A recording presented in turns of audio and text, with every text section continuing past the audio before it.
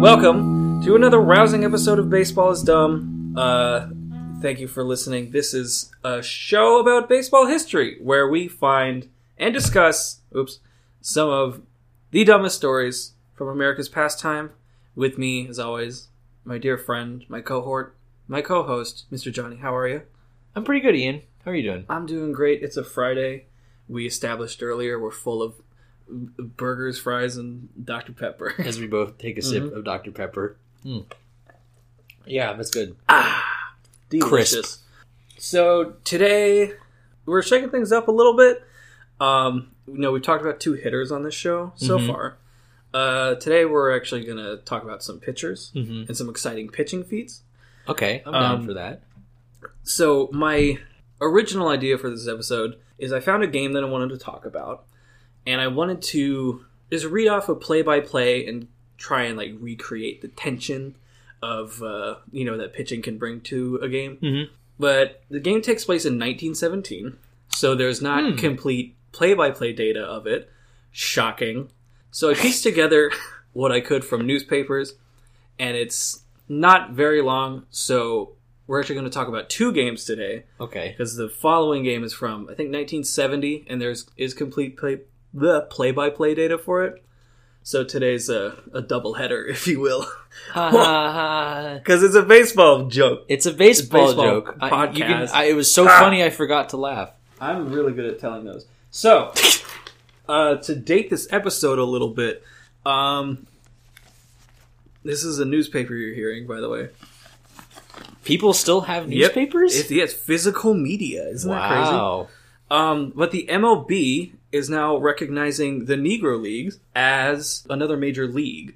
So all of their stats are going to be compiled into Major League stats. Great. Which is super cool. Because this is according to the Houston Chronicle, about 3,400 players will now be added to Major League records, all their statistics, everything. That's pretty nuts. Yeah. One, that's a lot of players. And two, we just don't talk about the Negro Leagues ever. No. I don't know a single player from the Negro Leagues. I'll read you a couple of names that you'll probably recognize, players who came out of those. Into MLB. Yeah, especially, it's mostly players who kind of played towards the end of Negro Leagues and then when the game was integrated. Because the Negro Leagues lasted from 1920 to 1948. And then, of course, when Jackie Robinson was able to, bring forth integration, players who were active in the Negro Leagues were able to come up to MLB. And so, I'm going to throw out names like Jackie Robinson. I think Willie Mays is mentioned here in this article. Even here in Houston, we had a Negro League team. They were called the Houston Eagles. Houston Eagles. That's a cool name, actually. Fact. Yeah. I like that name. Yeah, so this is super cool that a bunch of players are going to be added into the... sorry, this is really loud. Added into the annals of baseball history, as it were. Thank you. So this is kind of going to shake up the record books a little bit, mostly in terms of all-time leaders. Because we have one, Josh Gibson, who his career batting average was .365, which is 1 point below Ty Cobb's all-time record of .366. That's nuts. So that'll probably put him at second all-time. And he also, in his 1943 season, he hit .441. So he would become baseball's most recent 400 hitter for a season. Wait, what year did you say this was? 1943. That's insane. That's still that's live ball era. Yeah. Man. Speaking of pitchers, we're going to talk about quickly this guy named Bill Foster. And he had a younger brother, Rube Foster, who also played. But Bill had a pitching record of 140 wins to 69 losses across the years 1923 to 1936. Across 13 years, he only lost 69 games. That's crazy. Yeah. This guy is the best pitcher of all time. No, that's one of the greatest. Pitcher. But by pure statistics, that's crazy. Also, a little caveat, because Negro League seasons were shorter than National League seasons. While the National League, American League, were playing 100-something games, Negro League seasons would only be between 50 and 70 games. Okay. However, because we just finished up the COVID season where we only played 60 games, those stats are being recognized as official stats, and so these stats are also going to be recognized. So that's a cool little asterisk that we're able to kind of get around. So yeah, Josh Gibson, he has this Cooperstown plaque that he hit almost 800 home runs, but some of those were just like exhibition. It's like a home run derby, not an actual competition. I don't know if you could count those as actual home runs, but yeah, Josh Gibson. We were talking about him earlier. For the 365, would be second to Ty Cobb's 366 as the all-time high. Gibson's career slugging percentage of 690 would beat out Babe Ruth as the all-time high slugging percentage. I think for a single season. Yeah. Oh no, that's edge him out. Yeah, highest in Major League history. That's all time. Man, this is gonna be wacky. Speaking of Babe Ruth, he would be out of the top 10 all time in terms of batting average once they add in Judd Wilson with 359 career batting average, Oscar Charleston with 350, and Turkey Stearns with 348. I love that name. Yeah, that's a great name. This is kind of an ongoing thing, and a lot of stuff is just getting added, but I just kind of wanted to share that as just some cool baseball news that a lot of these players who were excluded from Major League play are finally getting the recognition they deserve. And I mean, 3,400 people. Yeah, that's a lot. That's a bonkers amount of players. Speaking of the newspaper episode, because I virtually thumbed through a lot of newspapers to figure out a play-by-play for this game that we're about to talk about. So we're talking about pitchers today. Some of the greatest pitching achievements, like the Cy Young Award we've talked about. Kind of the holy grail of pitching is the perfect game. Right. To throw a perfect game. Okay. Now, what is a perfect game? A perfect game is where you pitch all 9 innings. You don't allow a single base runner. No hits, no walks. You don't hit any batters. There are no errors committed. It's incredibly rare. Only 23 perfect games have happened in Major League history. Yeah. 23. That's like 150 years. Yeah, basically. And there's also a no-hitter, which is also a really big accomplishment. No-hitter is exactly how it sounds. You just don't give up a hit. You can allow people to reach base through, walks, hit by pitch errors, whatever. But as long as you don't give up a hit for 9 whole innings, you have a no-hitter. And that's been done 305 times. Still not a lot. Yeah, still rare. And it's always super cool to see that kind of thing happen. We actually had 2 no-hitters from this most recent 2020 season. Both of them came from Chicago teams.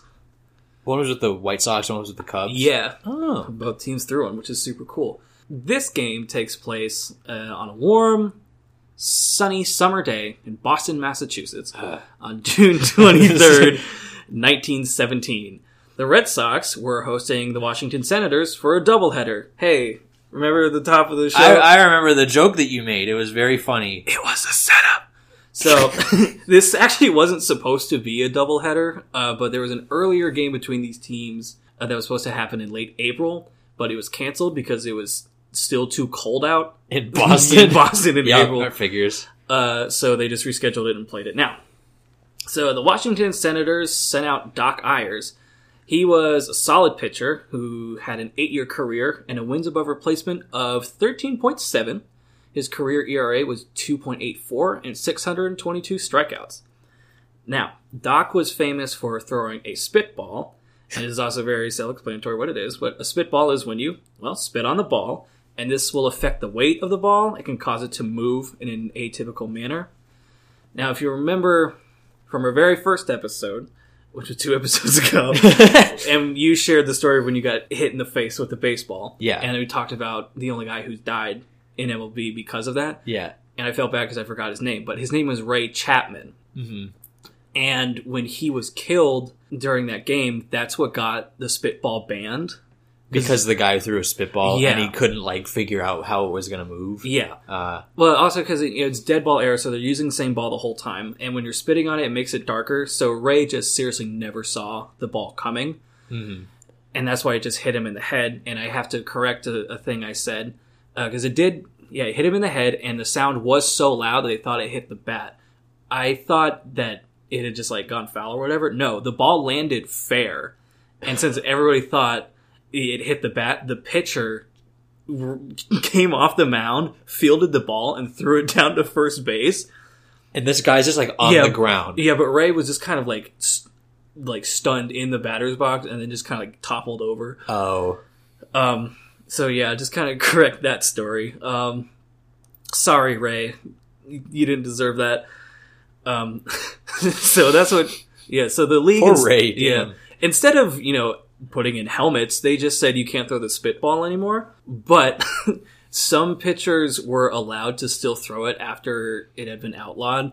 Doc is one of these pitchers. Why did they just like allow pitchers to? It was like a specific like set of pitchers. Yeah, it was like if you had been in the league for a certain amount of time and you had been throwing it like the whole time, you could still throw it. So they got like grandfathered in, basically. But there was like a cutoff. So that's who the Senators started. The Red Sox countered by starting a pitcher by the name of George Ruth, better known as Babe Ruth. Huh. I think I can see where this is going. So, Babe's career ERA was... This is 1917. Yes. I know what happens after 1917. All right, continue. Yeah, so, Babe was a pitcher before he kind of almost single-handedly ushered in the live ball era with his power hitting. But his career ERA was 2.28. He recorded 488 strikeouts, and he had a win-loss record of 94-46. That's good. Awesome. That's very good. So, since this game is in Boston, the Senators get to bat first. So this game begins with Senators second baseman Ray Morgan in the leadoff spot. And Babe walks Ray on 4 pitches. He was furious. He started yelling at the home plate umpire, Brick Owens, claiming he missed 2 calls. Brick Owens. Brick Owens. Okay. Congratulations, Mr. and Mrs. Owens. A son. Brick. She gave birth to a brick. Awfully painful. That must have... Oh, jeez. So if it's 1917, she gave birth to like a late 1800s brick, too. So not even a good one. Ooh. That one really hurt. So Babe, he's screaming at the umpire, and Owens yells back to Babe. He's like, get up there and pitch. Babe yells back, open your eyes and keep them open. Owens says, get in and pitch or I will run you out of there, meaning he's going to eject him from the game. So Babe says, you run me out and I will come in and bust you on the nose. This is the most 1917 conversation I've ever read in my life. Yeah, this is pretty old-timey. I will come in and bust you on the nose, see? So Owens made good on his threat and ejected Babe from the game. But Babe also made good on his threat. Quote, then in rushed Ruth. Chester Thomas tried to prevent him from reaching Owens, who had not yet removed his mask, but Babe started swinging both hands. He was so mad, he started punching a guy with a face mask on. Yeah, he still had all of his protective gear, and Babe was still trying to punch him in the face. That's true rage right there. The left missed the arbiter, but the right struck him behind the left ear. Oh. Manager Barry and several policemen had to drag Ruth off the field. I know Babe Ruth was a pretty big guy, right? Yeah. So it's like, I guess, like, they just had like 4 dudes like, come on, man. Get off it. So, Babe was fined $100, which in 2020 money is about $2,000, and suspended for 10 games. Mind you, this is one batter into the game. So, the starting catcher for the Red Sox, Pinch Thomas. Pinch? Pinch. Like Pinch Me, I'm Dreaming. He was also ejected, so they replaced him with Sam Agnew. The Red Sox brought in Ernie Shore, a.k.a. The Professor, to take over the game on the mound. The Professor. Yes. He got his nickname from his off-season work, where he taught math at Guilford College in Greensboro, North Carolina. Huh. So he's a really smart dude. Ernie made his debut in 1912 against Boston while he was a member of the New York Giants. So, in this game, the Giants were beating the Red Sox 21-2 in the 9th inning. Ooh. So, Giants manager John McGraw, who is a legendary baseball manager, he's actually going to be a recurring character on several episodes. John McGraw. Yeah. Okay. So, John sends Ernie out to close the game. Because, I mean, why not? You're up by 19 runs. Yeah. Give the guy some reps. Professional experience. So, in this inning, Ernie got his first major league strikeout. He also gave up his first major league home run. All in all, he gave up 8 hits, 10 runs, but only 3 of them were earned. So there were some errors committed in this inning. Yeah, no, a lot of errors. So he gives up 10 runs. The final score is 21-12, but Ernie was also credited with the save. Why is that a save? I don't know, but it is, according to Baseball Reference. He saved the game. Yeah. You guys are up by 19. He gave up 10 runs. Sure saved it. Now it's a safe situation. So this would actually end up being the only inning that Ernie would pitch for the Giants because it was such a disaster. They're like, all right, you suck. Not again. He got released from the team, which Ernie was really pissed about because in 1912 the Giants went to the World Series. And so he missed out on A, getting played in a World Series, and B, probably more importantly to him, the money that comes with it. Right. We're actually going to talk about the 1912 World Series later. I've already written that episode because that series is crazy. It's insane. All right, I'm excited. Is John McGraw in that one? Oh, yeah. Okay, all right. So, coming back to this game, 1917, Ernie he's doing a lot better. He's worked on himself, his mechanics. And at this point in the season, he's carrying a 1.97 ERA across his 12 starts. Wow. Yeah, he was a great pitcher for the Red Sox. He was a key part of their back-to-back World Series wins in 1915 and 1916. I think it was the Red Sox who went to the World Series in 1918 also, but he missed it because he had gone off to fight in World War I. Oh. He survived the war, and he came back to pitch for 2 more seasons with the Yankees. Good for him. Yeah, so Ernie's a cool dude. We're 1 batter into the game, and we already have a new starting pitcher and a starting catcher, and a runner on first. There's Ray Morgan, and so Morgan tried to take advantage of the situation and attempted to steal second. But Agnew made a perfect throw and caught Morgan stealing for the first out of the inning. The following 2 batters put the ball in play, but they were put out by the Red Sox defense. Hey. Thank you for that. So, the Red Sox were unable to score in the bottom of the first inning. Ernie took the mound for a second inning of work and successfully retired the next 3 Senators. In the bottom of the second, Larry Gardner and Duffy Lewis got on base with back-to-back singles. With runners on first and second and no outs, center fielder Tilly Walker laid down a sacrifice bunt to advance the runners. Sam Agnew made good use of his first at-bat and singled to score Gardner. That would be the only run the Red Sox would score that inning, but hey, they got the lead now. Good for them. Good for Boston. And so for the next 4 innings, the game became something of a pitching duel. Ayers only allowed 2 harmless hits while Ernie continued retiring Washington hitters, collecting 2 strikeouts along the way. In the bottom of the 7th, Boston got to Ayers again. Tilly Walker led off the inning with a double and advanced to third on a sacrifice from shortstop Everett Scott. Agnew recorded his second RBI of the game when he doubled, scoring Walker. Ernie Shore came to the plate and hit a ground ball right back to Doc. So the ground ball comes back to the pitcher, and they try to catch Agnew in a rundown, but the third baseman, Eddie Foster, dropped the ball, and so Agnew is safe. And in the chaos, Shore got to first and even advanced to second. Runners on second and third, I believe 1 out in the inning. So what's the score at this point? It's 2-0 Boston. It's 2-0 Boston. Okay. Boston capitalized on the opportunity when right fielder Harry Hooper hit a single that scored both Agnew and Shore. Washington was able to control the damage, but they ended the inning trailing by 4 runs. The Senators took their turn at bat in the top of the 8th, but were once again shut out by Ernie and the Boston defense. The Red Sox were unable to add to their lead in the bottom of the 8th. Washington had 1 final at-bat in the top of the 9th, but shortstop Howie Hanks and catcher John Henry were unable to reach base. Down to their final out, the Senators sent out Mike Minosky to pinch hit for Ayers in the hopes of getting a rally going. Mike Minosky. Mike Minosky. I'm watching you, Minosky. Always watching. No, we can't say that. We'll get copyright struck by Disney. Sorry, Disney. We're flipping off the microphone. Yeah, Disney, eat our shorts. No, we'll get they bought that too. By Fox. Fuck. Damn it. It's only a matter of time until Disney buys this show when they buy everything else. Fuck you, Disney. So Minoski's at the plate. He makes contact.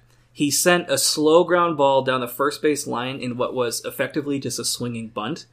But the Red Sox second baseman Jack Barry charged, fielded the ball, and threw down to first base just in time to throw out Minoski. Final stat line: Ernie, 9 innings pitched, no hits, no walks, no runs. This is a perfect game. Okay. He just pitched a perfect game. And that was the official ruling. He was credited with a perfect game. And that ruling stood until 1991. Oh no! When then MLB Commissioner Fay Vincent, he founded this department. It was called the Statistical Accuracy Bureau or whatever. Yeah. So it's like after sabermetrics started becoming like really or more popular. Yeah. So he is like a real stickler for statistical accuracy of the game.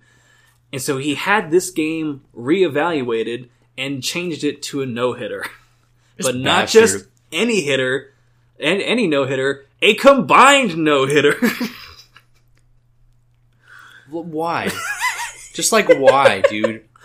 It would go down as the 88th no-hitter in baseball history, as well as the game's first combined no-hitter. So, like I said, there's only been 23 perfect games, but there have only been 14 combined no-hitters. So this is even more rare. Yep. It would be both Ernie and Babe's only no-hitter of their careers. In the record books. So Babe is credited as the starting pitcher. Babe, the stat line is Babe Ruth starting pitcher, 0.0 innings pitched. Ernie Shore, 9 innings pitched. Well, because Babe gives up the walk. So he has no innings pitched, the one walk. And then Ernie comes in, and they get the throw down, the attempted steal, and then retire the next 26 batters without anybody reaching base. So,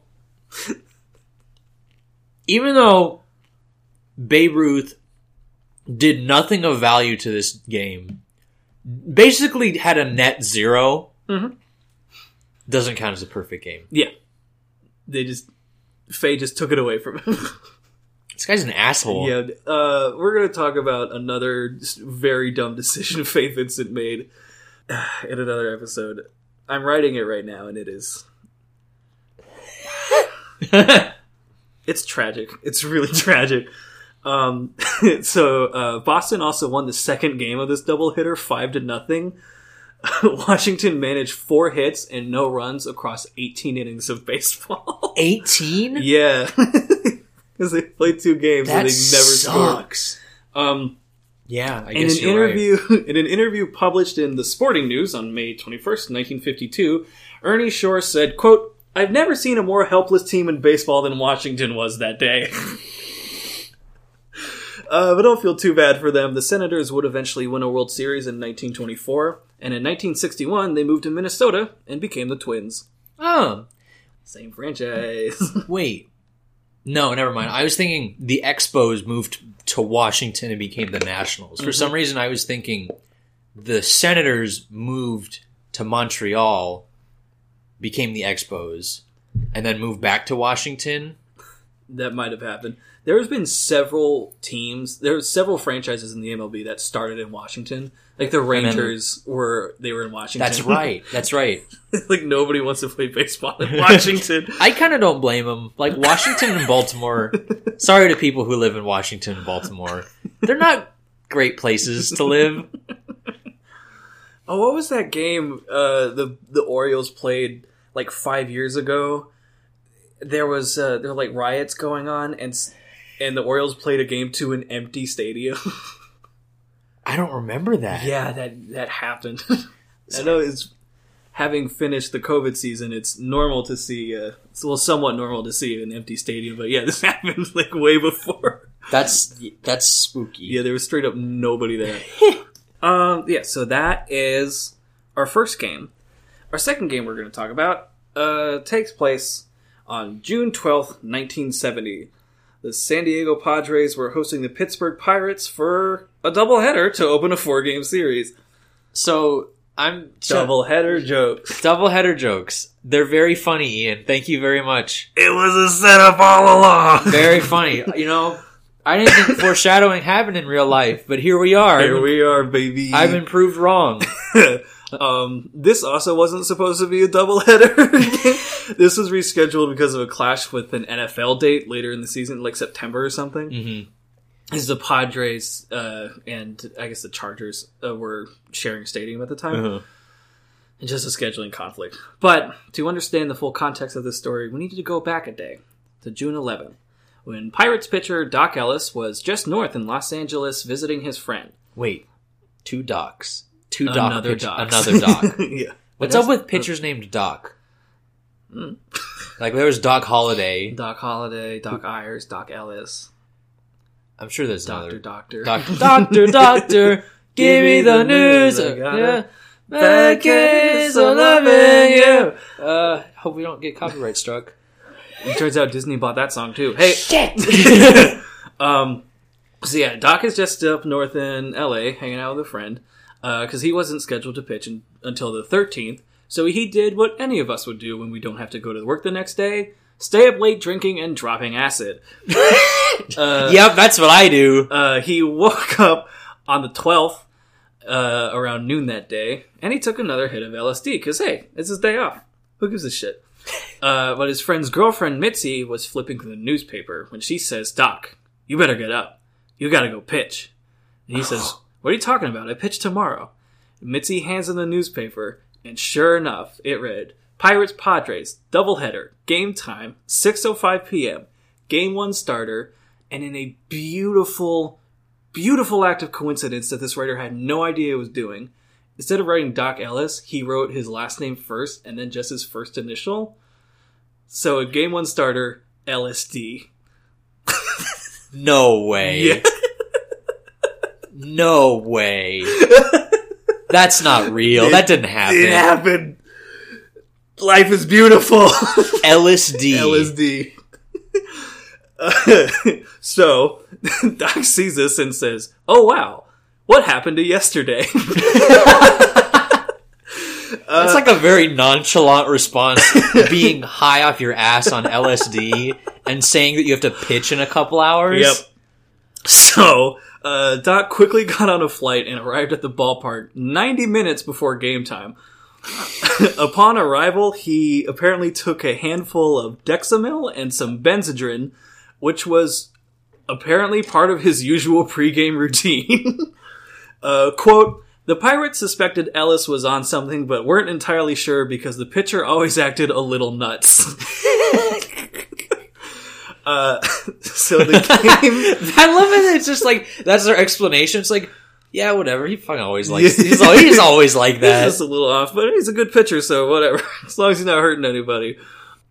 So since the Pirates are the visiting team, they get to bat first against Padres pitcher Dave Roberts. Top of the first, Matty Alou grounds out to second, Gene Alley strikes out, and Roberto Clemente grounds out to the pitcher. Bottom of the first, Doc takes the mound with LSD in full effect. LSD goes up on LSD. Yep. I love it. You can't make this stuff up. It's perfect. So Dave Campbell leads off, and he flies out to right field. Steve Hunts walks. Al Ferrara fouls out to first. Nate Colbert walks. Then Ollie Brown strikes out looking. So, Ollie strikes out looking to a guy who, by his own admission, said he was, quote, unable to feel the ball or see his catcher. So he doesn't know what sign the catcher is putting down, and he doesn't know what grip he's even putting on the ball. This is like pure instinct. Just, I've pitched hundreds of thousands of times before. I'm going to do it again if it's the last thing I do. I'm wondering, like, was he leaning in to, like, see the signs, and could he not see anything, but then didn't want to, like, admit it? So did he just, like, eventually, like, just kind of nod? He just nodded, and then just, like, made something up. Yeah. And he's like, was that, is he signing for, like, a fastball or a breaking ball? Yeah, okay. I'm just gonna nod. He's like, I'm gonna throw in a couple shakes just to make it seem like I can shake him. No, I'm not gonna throw that. All right, I'll throw that. Right. I don't know what I'm about to throw. Yeah, so that's Ollie. He's gonna have a bad day today. Oh no. So top of the second, Bob Robertson flies out to center. Then a guy with a great name, Willie Stargell, hits a home run to put the Pirates up 1-0. Jerry May grounds out to shortstop. Al Oliver singles to left, and Bill Mazeroski pops out to second. Bottom of the second, Ivan Morel grounds out to third. Chris Cannizzaro lines out to center, and Tommy Dean flies out to right. Tommy Dean. This is a great baseball player name. Like Tommy Dean. There's just a lot of really good names that we just happen to talk about. Like Tommy Dean, if you're an athlete, you have to be playing baseball. Like that name doesn't work with any other sport. Yeah, it doesn't. Like if there's like a basketball player named Tommy Dean, it's like that guy sounds like a loser. Keep hitting everything. Tommy Dean, what a loser. But if you're at you're at a baseball game and the announcer comes on, and he's like, in left field, Tommy Dean. And he's like, everyone just cheers. I think you could make Tommy Dean work as like a football coach, maybe. It's a coach name. Yeah, it's like Tommy is a coach name or a baseball name. And who could forget the legendary Tommy Dean when he took the San Diego Chargers to 10 Super Bowls in a row from 1970 to 1980. It was called the Decade of Charge. That's the dumbest thing I've ever said on the show. Dean's Dynasty destroys. I got nothing. Okay. All right, let's keep going. Yeah, Tommy Dean's flyout. That was the end of the inning. So top of the third. So Doc Ellis now has to lead off the inning. I can't imagine how terrifying it is to have a guy throwing 90 miles an hour at you when you're high on LSD. But he has to lead off. He did it. And he strikes out swinging. Okay. Which is something that Ollie Brown cannot say. Yeah, at least he went out swinging. That's out number one. Matty Alou grounds out to second, and then Gene Alley strikes out looking. Bottom of the third. Now, the other pitcher, Dave Roberts, leads off, and he fouls out to left. Dave Campbell flies out to center. Steve Hunts walks again, and Al Ferrara strikes out. Swinging, not looking. So it's just Ollie so far. Yeah, just Ollie so far. Top of the fourth. Roberto Clemente strikes out. Bob Robertson flies out to right. And then Willie Stargell strikes out. Bottom of the fourth. Quote from Ellis. I started having a crazy idea in the fourth inning that Richard Nixon was the home plate umpire. And okay. And once I thought I was pitching a baseball to Jimi Hendrix, who, to me, was holding a guitar and swinging it over the plate. All right. I hope when he was leaning in, unable to see his catcher, seeing Richard Nixon and Jimi Hendrix at the plate, just he could hear Voodoo Child in his head getting louder. And you just kind of hear... It counts 2 and 2.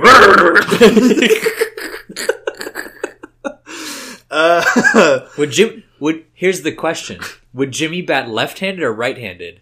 Oh, damn! Probably left-handed. Probably left-handed, or maybe he could switch hit. He's a switch hitter. Yeah, he could probably do switch hit. All right. So, Doc goes back to work in the inning. And opens up with back-to-back strikeouts on Nate Colbert and once again, Ollie Brown. Poor Ollie. Sorry, Ollie. So Ivan Morel comes up with 2 outs and he gets hit by the pitch. And then he steals second base. This doesn't matter because Chris Cannizzaro then fouls out to the catcher. Another quote from Ellis. I remember diving out of the way of a ball I thought was a line drive. I jumped, but the ball wasn't hit hard and it never even reached me. I'm guessing this is the pitch he was talking about. I couldn't really line it up with the play-by-play with this interview, but I hope it was that one. So someone just, these are quotes from him. Yeah. So someone has interviewed this man. Yeah. Most of this was pulled from his interview with the High Times. I forget what year it was. I have it written down. Probably like the 80s or something.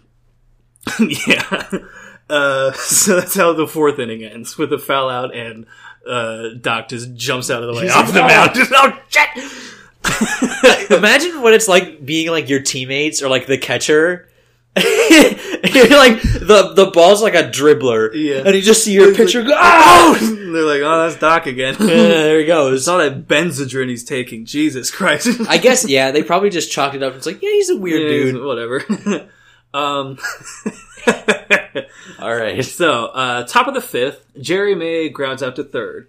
Al Oliver gets an infield hit to second. Bill Mazeroski grounds out to third, but Oliver gets to second in time to avoid a double play. Fast man.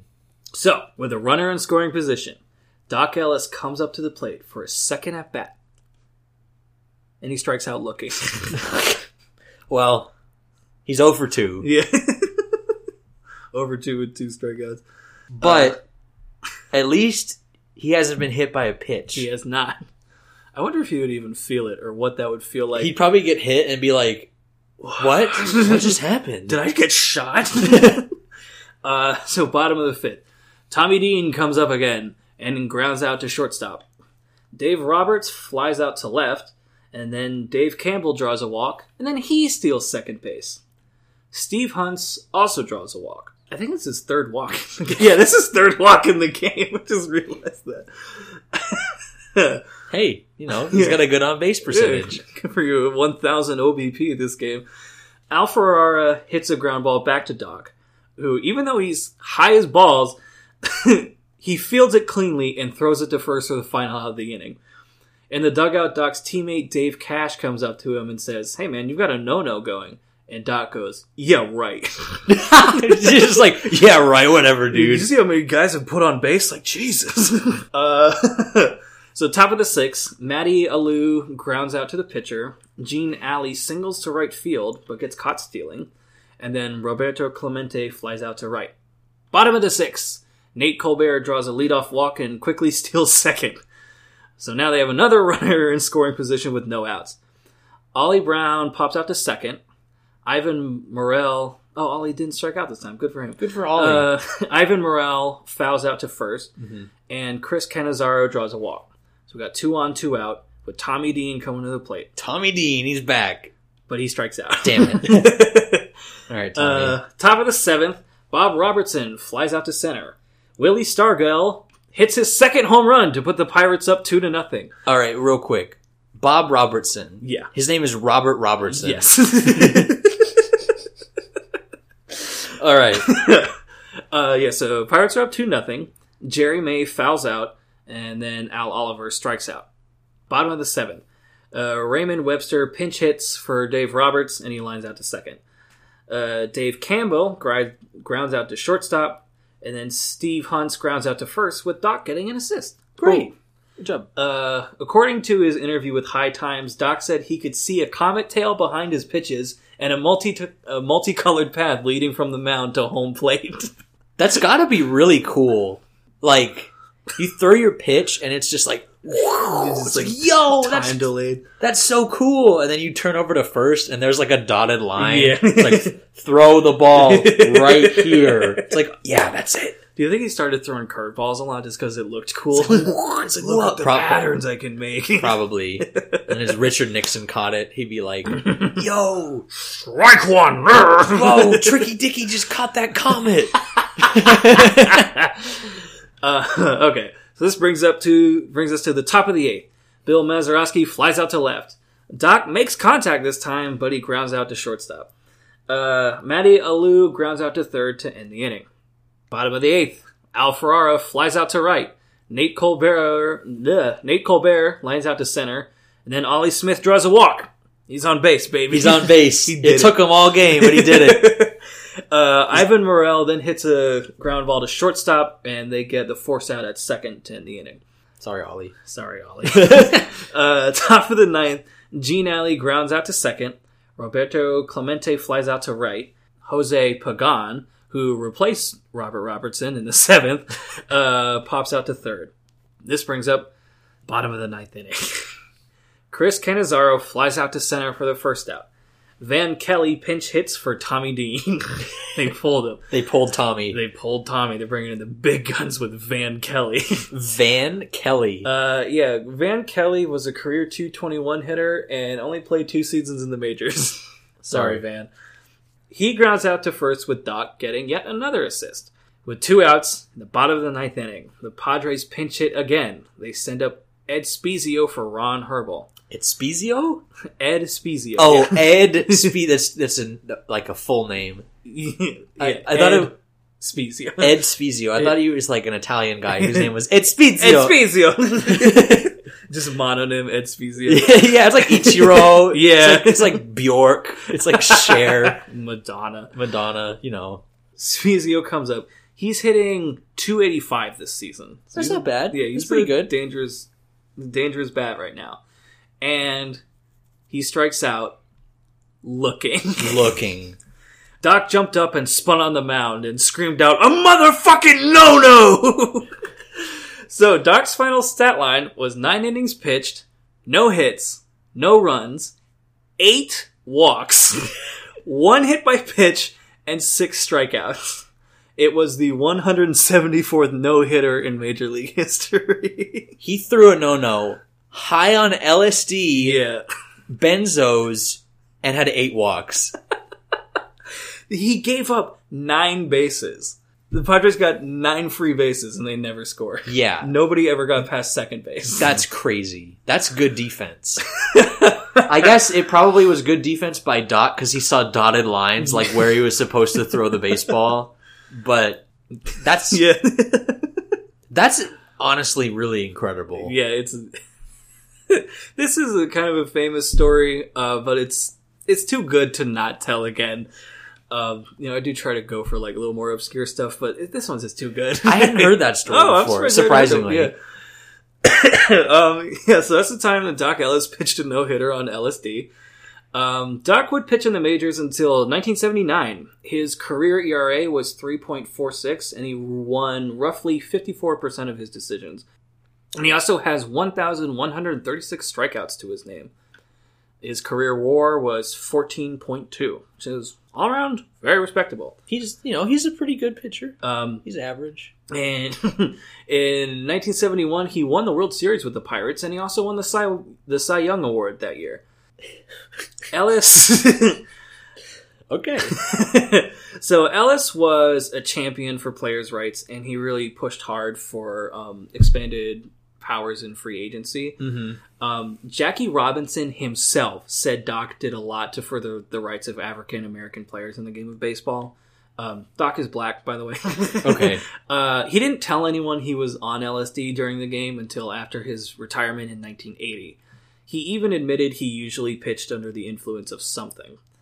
But in retirement, Doc got sober, and he spent the remainder of his life as a drug counselor, helping others overcome their substance abuse issues. I like this development for Doc. Real 180. Yeah, Good for you, Doc. He turned his life around. It reminds me of, well, I don't know if it reminds me of, but when you said Doc usually played under the influence of something, it reminds me of the Louisville Slugger himself, who said, "I can't hit the ball until I hit the bottle." Yeah.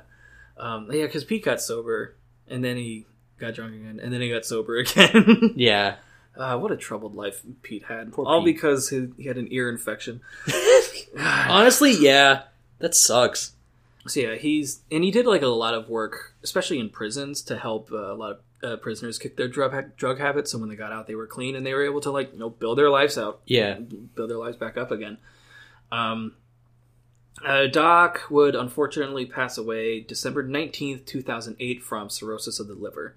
He is buried in Inglewood Park Cemetery in Inglewood, California. And in 2014, a film about his life was released called No, a documentary.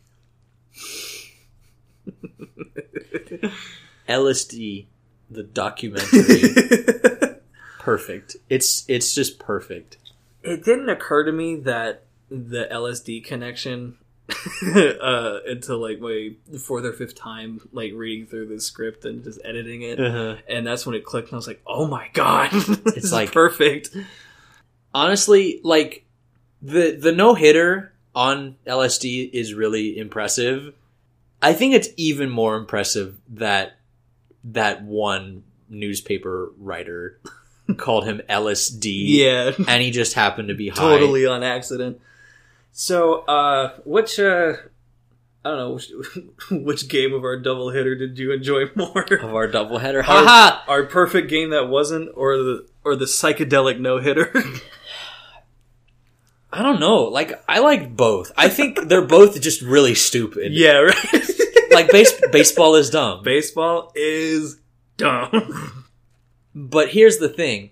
I think they're both dumb for different... Like, the first game, the one where Ernie... Yeah. When Ernie pitched the perfect game that wasn't a perfect game, that wasn't stupid because of anything like Ernie did. Yeah. That was stupid because the commissioner was a fuckhead. Yeah, well, it's like, in the first game, baseball is dumb because of, A, the events that took place there, and then B, Faye Vincent being a stickler asshole for it. So we got 2 levels of stupid here. And then the second game is just beautiful. Baseball is the only game that something like that could happen. Yeah, pretty much. I think there was a guy who played like a super important like playoff game in football when he was like super hungover once. It doesn't surprise me. But like I would rather watch a no-hitter from a dude tripping on acid than see a hungover dude play quarterback. Yeah, because it's like in basketball in the big 3 like American sports, you know, football, basketball, baseball. Football and basketball are both really fast paced. Because like when you snap the ball, there's like something happening. Yeah, like all the time. Yeah, very intense action. And basketball, you're pretty much always moving. Yeah. So it's like you don't really get the time to like watch what someone's doing for an extended period of time because it's all like there's so much stuff going on. In baseball, this is one guy in the middle of the baseball field surrounded by thousands of people tripping balls and everyone can watch him do it. Yep. Just amazing. Unfortunately, there really isn't a lot of surviving footage of this game. And I think what little footage there's no sound to it, so it's just silent images of Doc pitching. Mm-hmm. You know, God, I would really love to see it, just to watch it. I would too, honestly. Doc was problematic's not the right word, but just he was a very bombastic character. And he got in trouble with his team a lot just for his antics. Like he showed up to a game for warm-ups and he had curlers in his hair and was just warming up like totally normal as if nothing was different when he's just wearing curlers. And they, you know, like they said, it's like Doc. It's like, yeah, Doc's just a weird dude. Yeah, like that's Doc. That's just Doc. This is how he works. It's like he's a good enough pitcher that we keep him around. So yeah, I want MLB to change the All-Star game and allow players to take drugs and get drunk to play that game. Because it's a meaningless exhibition. How great would it be to watch, like, Verlander and Kershaw go at it while they're both tripping? Everybody else in the field is hammered. That would be... Just 9 innings of chaos. Yeah, I don't know if that would be great or terrible. Probably both. But I will say, I would like to watch it.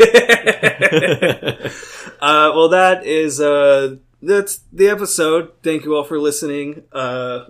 Shout out to Negro Leagues for finally getting the recognition you deserve. That's very cool. Yeah, thanks MLB. That's a cool step. Yeah, and we're going to do some episodes on the Negro Leagues, and I have a pretty good episode about MLB's first black player. We actually talked about him during the Pete Browning episode.